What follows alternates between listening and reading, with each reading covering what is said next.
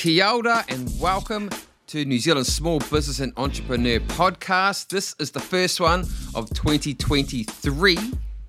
We've been a bit slow going. We've been running events, mountain bike races and all sorts of other things as well. But we have got an absolute legendary Kiwi, Renee Lee, who's the co-founder of Mox. We're going to talk about her origin story working as the VP for global marketing for Zuru for almost 5 years, and before that SCB.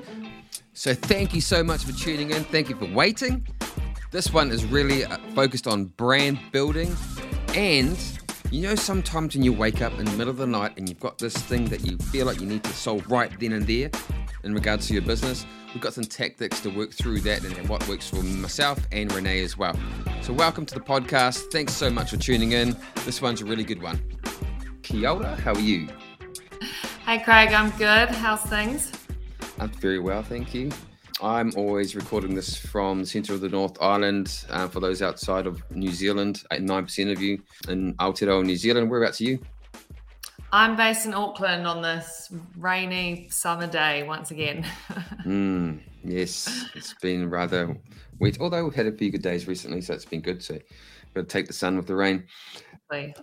We've got half an hour to crack into this podcast, so I am not going to waste any time because I've got a lot of cool questions to ask you. And the very, very, very first question is, what's something that you know now that you wished you'd known when you first started your first ever sort of like professional business job? Gosh, really jump into the hard ones. So, now I think what I wish I'd known now, and I was probably lucky to kind of have, is just the resilience and kind of support network that you actually need to be in business and to be a founder, like especially in a small to medium-sized enterprise. And I mean, the challenges that all of us have faced over the last couple of years have been pretty unique, and to have people inside the business, my partner outside of the business, that kind of keep you in it. Sometimes, you know, there are times where you want to throw in the towel and then someone can just change your mindset or change your viewpoint. And then the next week you get an absolute win and you're like back on track. So it's that network and resilience that I didn't know going in. And I would say recommend to anyone to kind of build that support network as you go into entering into business. Before I go into the next question, so Mox is a brand that you co-found. I'll talk about that. Like you just mentioned, there are some times, and I get it as well a lot actually, that you wake up in the middle of the night and you're like, oh, frick, and you start thinking, overthinking.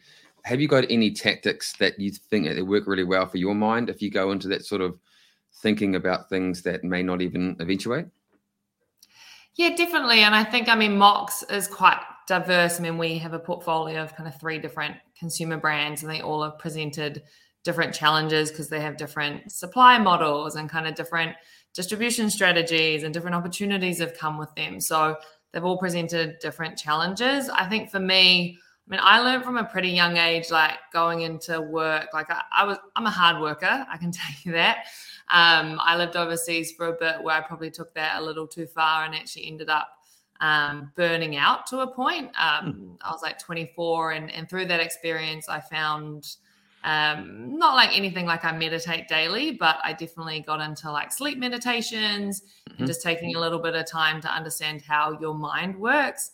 And it really actually enabled me to be a much better sleeper, and the ability to, if I'm thinking of 1,000 things before I go to sleep, I write them all down so that I know they're somewhere, and then I put on my sleep meditation and I'm out like a light. So that's my trick. Maybe it works for you, maybe it doesn't, but I've found it really helpful in the past, and something I'm really actually grateful that I went through to experience and have that learning. What I do, and I wake up in the middle of the night and start thinking about all these things, and I used to just like dwell on it, not dwell, but think about my email replies and things like that. And now I'm like, just accept it, and they'll be like, well, there's nothing I can do right now. And the best thing for me right now is actually be sleeping. So, and just sort of let it go. Yeah. I've read so many things, and I guess the idea that like you've only got to focus on, like, there's no point stressing over things you can't change. So like focus on the things you can change, and then you've just got to accept the others. And that point in life, like so many times, we'll be presented with the weirdest challenges, or like timelines are just absolutely screwed, and you're sitting there with your factory. And even last week they were like, you're not really phased. Like, is this not phasing you? And I'm like, honestly, like, you just need to take it in and address it and keep moving forward. And if you take that approach to challenges, or as you say, like things that are bugging you, then they won't keep you up at night, hopefully. Yeah. And it's like a muscle, I believe. Like, I'm still not that great at it, but I'm a lot better than what I was at a time. And there's a Stoic philosopher who's Seneca. I don't know if you've heard of Seneca, but says there's no point wasting time worrying about things now that are going to happen in the future, because they may not happen. So worrying, and then when you get to that point and it hasn't happened, what's the point of worrying about that thing then? Because you don't know whether or not it's actually going to eventuate. Just act on it. Don't just sit there disillusioned thinking that it's going to be all fine and dandy if you do nothing. You've gone to stoicism already. The next love it. The next sort of question that I want to ask you is sort of about the Renee origin story, taking us back to, let's go back to your first ever sort of pocket money job, and then fast forward to your first career job and how you ended up now where you are as co-founder of Mox. Yeah, I mean, gosh, does selling lemonade on the street or your like old McDonald's toys count as a first job? Because absolutely, I was definitely, me and my sister, I was quite lucky. I've got a sister that's only 18 months older than me. And I think that definitely made my childhood different. And I guess we were both quite, and have ended up being very driven individuals. And so we always were having different business ideas. I think the worst one was when we decided to make potpourri, you know, the like flower, like little packs for your drawers. But we couldn't be bothered drying the flowers. So we used fresh flowers and sold them to all of our parents' friends, and they all rotted in their drawers, which was a key learning about getting your product right and product function right.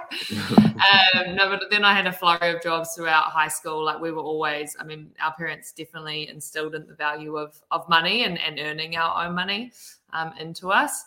And that was great, because we went from, you know, cutting boxes at factories when I was 12 to working at Eden Park and just kind of taking on different jobs. My first career job was a great one. I studied marketing and advertising at AUT, and then went into an ad agency in media here called Draft FCB. Well, I think it's called FCB now. And media and advertising was such a fun industry to be in when you're young and coming out of university, and just getting to experience the whole idea of creating brands, the environment of branding within New Zealand, and kind of working on these really cool New Zealand brands, and all the kind of fun events and everything that came with that. But, you know, and then I kind of progressed my advertising and marketing career to a point where, you know, I had a dream of being a global marketing manager one day, and had achieved that by the time I was 30, which was just incredible. I mean, that came with some hard work and taking the right opportunities at the right time. And then, you know, when you get to 30, you go, wow, I should probably maybe try something. This little inkling had been in my mind of starting my own business. I thought I was going to go start a marketing consultancy business. And boy, did that change with like, and it's just the universe, right? Like, you open yourself up to opportunities, and then suddenly things present itself, and you've got to kind of pivot on what potentially you saw as what was going to happen. And that's when my business partner came to me, asked me if I wanted to get involved in kind of things that he was doing. And, you know, it morphed into what Mox has become today. And now I'm the COO, kind of run day-to-day things on Mox brands, which has been very exciting, very challenging, but absolutely love it. Very good. So you quickly skipped over the fact that for almost 5 years you were the VP Global Marketing for Zuru. Can you just talk us a little bit about, let's say, what was the biggest high and the biggest challenge that you had with Zuru, and then we're going to roll straight into Mox. Yeah, I mean, Zuru taught me a lot, right? Like, I started there when I was 26. They took a punt on me, being someone that actually hadn't worked in internal marketing. I was an advertising agency kind of lifer at that point. But, you know, I was a Kiwi that was open to moving to China to grow a global marketing team, which was Definitely daunting, but I got some really great advice from, and I had different roles. We were moving back from Amsterdam. My partner at that time had opportunities here that with Heineken, who I'd worked with overseas, and like media agencies. And my old boss said, look, out of all these three, which one isn't going to be on the table again in the future? This one in China seems very unique. So I think you should go and do that. And I was like, okay, sure, I'll go to China. Never been there before, just decided to up and move my life. But it was incredible. We grew the team. I was foreigner number 5 at Zero at that stage. We grew the marketing team from what was 3 people to, when I left, over 40 people across 4 different countries. And the business had grown like 5-fold. So it was just an incredible, belief, and, you learn a lot. You definitely worked hard to get there. You got put out of your comfort zone a lot, but again, that just built resilience in me. And, it was just a really great opportunity to have that exposure, and especially working with the scale of a business, the different nuances you come across working across different markets, learning the retail landscape. So that's really set me up for what I'm doing now. I guess the biggest challenge for me was I left my partner behind. We did long distance for 2 years, which I think was great to have his support on that. But the biggest high was, just seeing the growth of that business and for it to become a Kiwi success story, and to be kind of part of that and be on the leadership team of a company of that scale, and to get to work with some really great people was what I'd always take out of that role. So you moved into Mox. I read your mission. Can you explain to our audience what your mission is and how you plan to achieve your mission?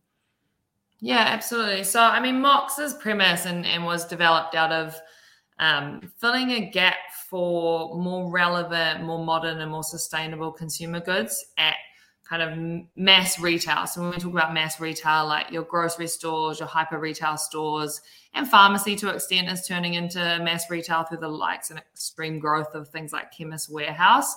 Because what we saw is, there's really great innovation happening, especially stuff that is better for the planet and better for people when it comes to innovation and ingredients, safer, more natural products. But they've always, you look at these great brands and a lot of them are niche. And, to make a huge difference that we want to make, you've got to get scale. And so when we said, things are staying niche because they're either too expensive for mass retail, they haven't commercialized themselves for these mass grocery channels, or, they just haven't, I guess, kind of found the way of bringing that to shelves and through the networks that you have. And, my business partner and I had worked with these kind of major retailers. We were able to know kind of how to pitch, how to get in. So it was about looking at innovations out there and packaging up brands that, hit on what we were looking to do, where was bring better products to consumers that, actually have a good impact and are shifting away. They don't have to be absolutely perfect. We believe in progress over perfection for sure when it comes to sustainability, because if we all just waited until everything was perfect, nothing would happen. But we're looking, to remove plastics, or can we start changing out harmful ingredients that end up in our waterways and things like that, and then bringing them really affordably so that these larger retail chains like your Woolworths, like your Countdowns, can buy in, because they're essentially, as much as they say they're consumer-led, what's on the shelf drives purchase, consumption, and behavior. And so we would rather have, 1 million people use one less plastic bottle than have one person, eco-warrior, not using plastic at all, because it's that bigger change and bigger scale that will make a really big difference. And I think, the last couple of weeks, weather events, everything has shown us that companies need to take a stance, whether that be from a manufacturer's standpoint, but also from a retailer's standpoint. And you see some really great things happening at retailers, and they're building in KPIs into what they'll buy. And they're not so much about, the instant success of a brand, but if they know they're doing good, they'll invest in them long term because they want to change consumer purchase habits into these more sustainable options. Epic answer. Something I'm very passionate about, and and even you see brands that, and I don't want to get too negative on it, but you see these big corporations, especially the ones that come out of the US, and we play in the laundry category, and you see something like a big branded laundry brand come out and they've got big TV campaign and they talk about the planet and what they're doing. And then their action points are that their bottles are recyclable and that they now use natural surfactants, which doesn't mean they don't use chemicals. They've just added a natural surfactant. And you're like, when that's what big corporates are taking a stance on and moving towards and investing millions of dollars behind advertising, like we are far away from big enough change. We need big corporates removing plastic from their packaging, stepping away from like chemicals and actually moving faster. But it's the smaller businesses, I think, that are innovating, really disrupting. And even if you look at the FMCG report, a lot of growth in FMCG and consumer goods right now is coming from smaller independent businesses because we're faster to innovate and bringing kind of different products to market. Because don't get me wrong, I mean, people at those corporates want to make change, but it's really hard to move a giant ship. And it's and I suppose from that big corporate's perspective as well, it's really easy to hyper focus on one little niche that they're doing and then influence a buyer by just looking at the shelf and, oh, look, this they're doing. They put a panda bear on it and it's got some sort of recycling looking thing on it. And they go, oh, well, this is better than that one because they're focusing on that little part, but they hadn't actually read what you just mentioned, all the other things that haven't changed. Honestly, and you'll be amazed. Like we had a buyer the other day say to us that actually like cardboard wasn't better than plastic. And you kind of didn't want to get into a massive debate because you're like, I'm trying to build a relationship with this buyer. But you can tell they've sat in a meeting where some big corporate has presented that as an argument because someone smart has put together why potentially plastic might be better, which I can tell you there's 20 reasons why it's not. Especially in Australia where, I mean, I don't know if you've just seen, but Red Cycle, which was like their soft plastic recycling scheme, and we have that here in New Zealand, saw a 350% increase in soft plastic waste in 3 years and have had to close down because of the extreme waste, because everyone suddenly went, oh, I can still use plastic. I'll just move to the soft plastics. It's less plastic, but it's actually, you can't like recycle that easily within Australia and New Zealand or anywhere really in the world. And so I think like, when people can find that stats and then bring it into something else, it can really distort the truth. And it's definitely interesting out there, but we're just trying to make incremental change through the brands and products that we develop. Yeah. So going into the brands, so Everblue, Restore, Mason and Muse, are they brands that you've created yourself? Yeah, we completely own. We've completely designed, manufacture, and distribute those brands. So Everblue is, a fantastic natural hair and body care brand that we, in that category, it was about getting people to actually overcome the idea that natural, especially hair care, couldn't work as well. So we worked really closely with your kind of leading beauty chemist here in New Zealand to present a formula that actually makes your hair soft and silky and actually healthier from, I guess, root to tip versus something that like, your mass supermarket brands usually have things like silicons. They'll use cheaper surfactants that may feel good initially, but not great long-term. So that's been really great for us, and to be developing and manufacturing in New Zealand actually really gave us a really strong leg point through COVID because obviously supply chains got really, really hectic for a time there. And so that gave us a nice advantage, which was great. Our Restore brand is that really innovative cleaning and laundry brand where we look at concentrates and I mean, when your standard cleaning and laundry is 90% water, we take that out to kind of remove kind of shipping emissions and everything that's coming into New Zealand and shipping around. And then we do a really great range of home fragrances that is about bringing more affordable kind of fragrances to market, so people can, I guess, use them more regularly, which is always, an insight there that when you speak to people about, when you buy that more expensive candle and burn it like one time per year because it costs so much, we're really looking to kind of change that up. So that's what we're working on. We're working on a few other kind of brands in different spaces right now. But yeah, everything's kind of designed in-house, managed in-house, which is really great to see kind of Kiwis get the opportunity to work on brands from a global scale. I might shift our conversation because I'm wary of time. 11 minutes to add value to our audience. So let's say and I quite often use a cafe as an example of, like, a cafe is a brand, right? Or could be, but quite often it's just a cafe. If you're going to give, or it could be anything, could be a builder, could be a plumber, could be a tradie, could be a cafe. What advice would you give someone who's currently doesn't really focus on the brand, this focuses on the doing? And do you think there's something that you would do if you were like a cafe owner or a carpenter or a plumber or a florist that you see that they aren't doing right now?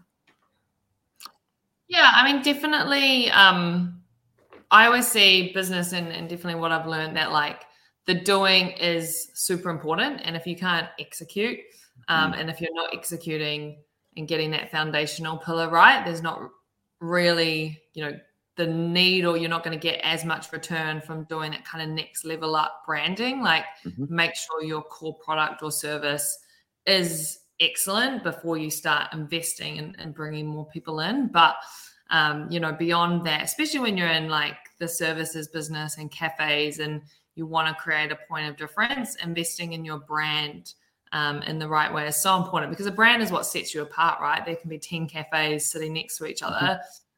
Your brand is meant to be that instant signifier on what makes you different and your kind of values and belief system. So if you can get people recognizing that in a more instant, quick way, like humans innately are fast attention deficit people. Like, we need like these little cues and simplification mechanics to help us even understand the world. And that's what brands do. So I definitely say invest in and sit down and think about, okay, what makes me unique? What, aren't my competitors doing?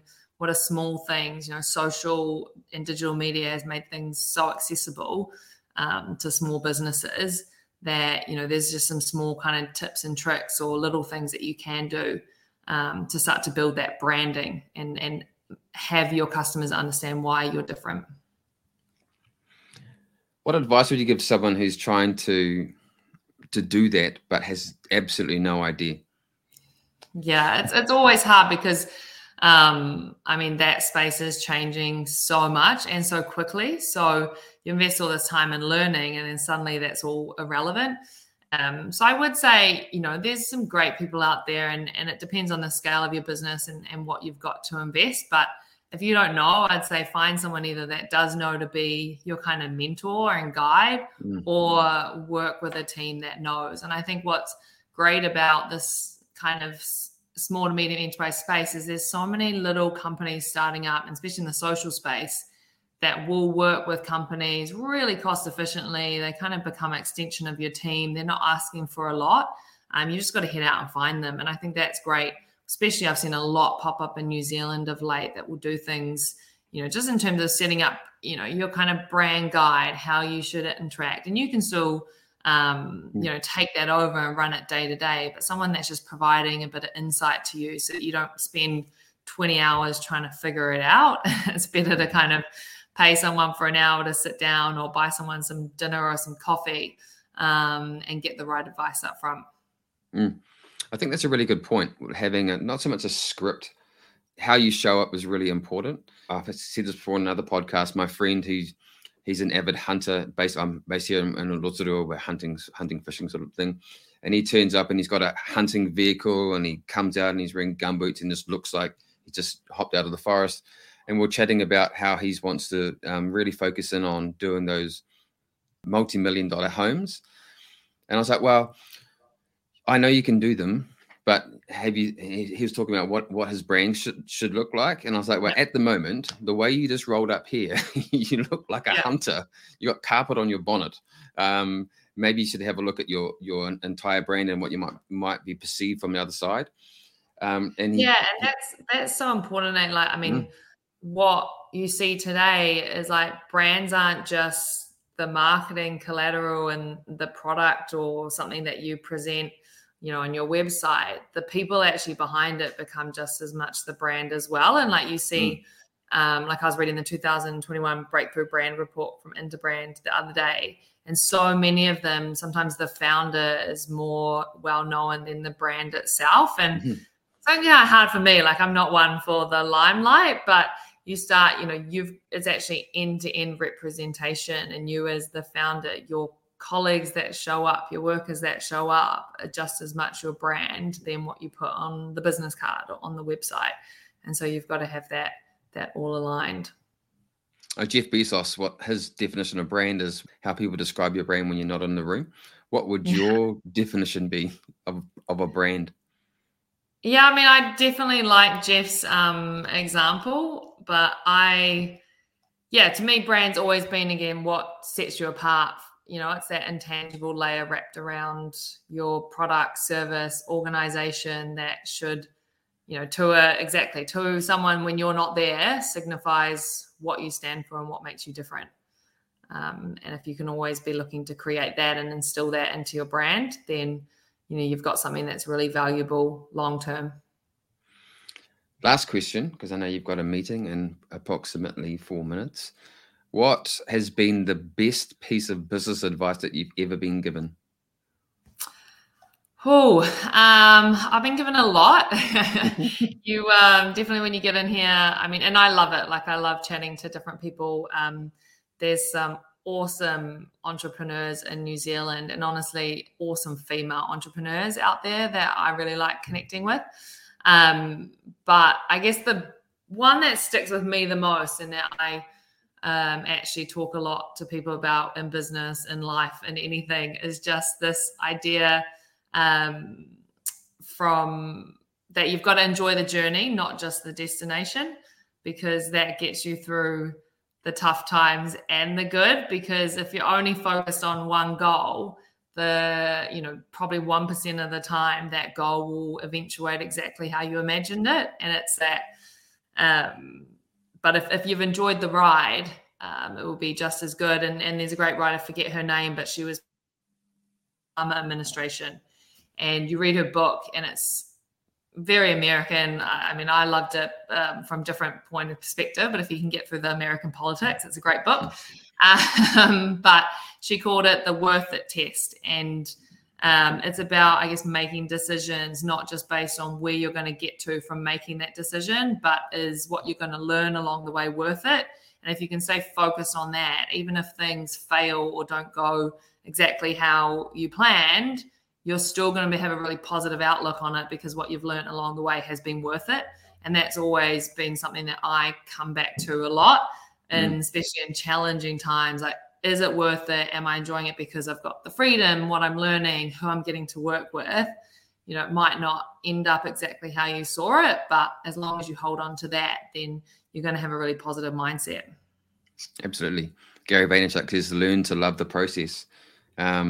You've got to learn to love the process and trust the process too. Yeah, exactly. And that's just life in general, right? Like, if you're too focused on where you're going, you won't enjoy kind of getting there. Mm-hmm. Absolutely. Hey, Renee, thank you so much for your time. This has been an awesome chat, and I hope I know our audience has got a bunch out of there.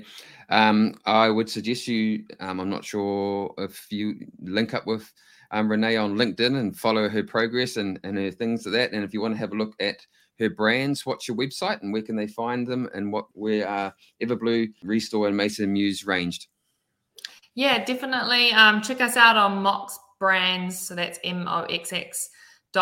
And then that will lead you into kind of each of our brand websites. But we've got brands at kind of Countdown, Costco here, The Warehouse, Health Post, and we're really much focused on Aussie. So if you've got any Australian friends, send them to Woolworths ASAP. We've got our Restore laundry sheets there, and we're actually launching our candle range into Woolworths in 2 weeks' time. So send all your Australian friends down there to buy Kiwi.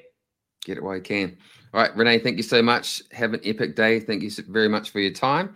And I'm going to edit this podcast and get it out today, because I haven't done one this year, and this is the first one. So thank you very much.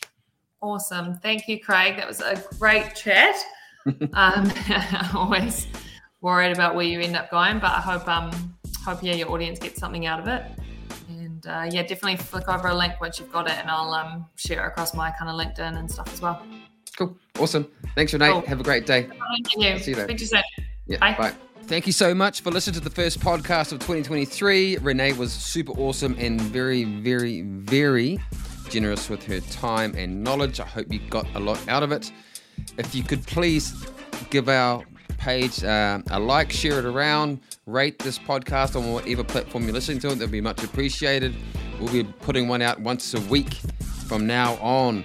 So looking forward to getting more and more podcasts out there. Share it around, have fun, and have a great day.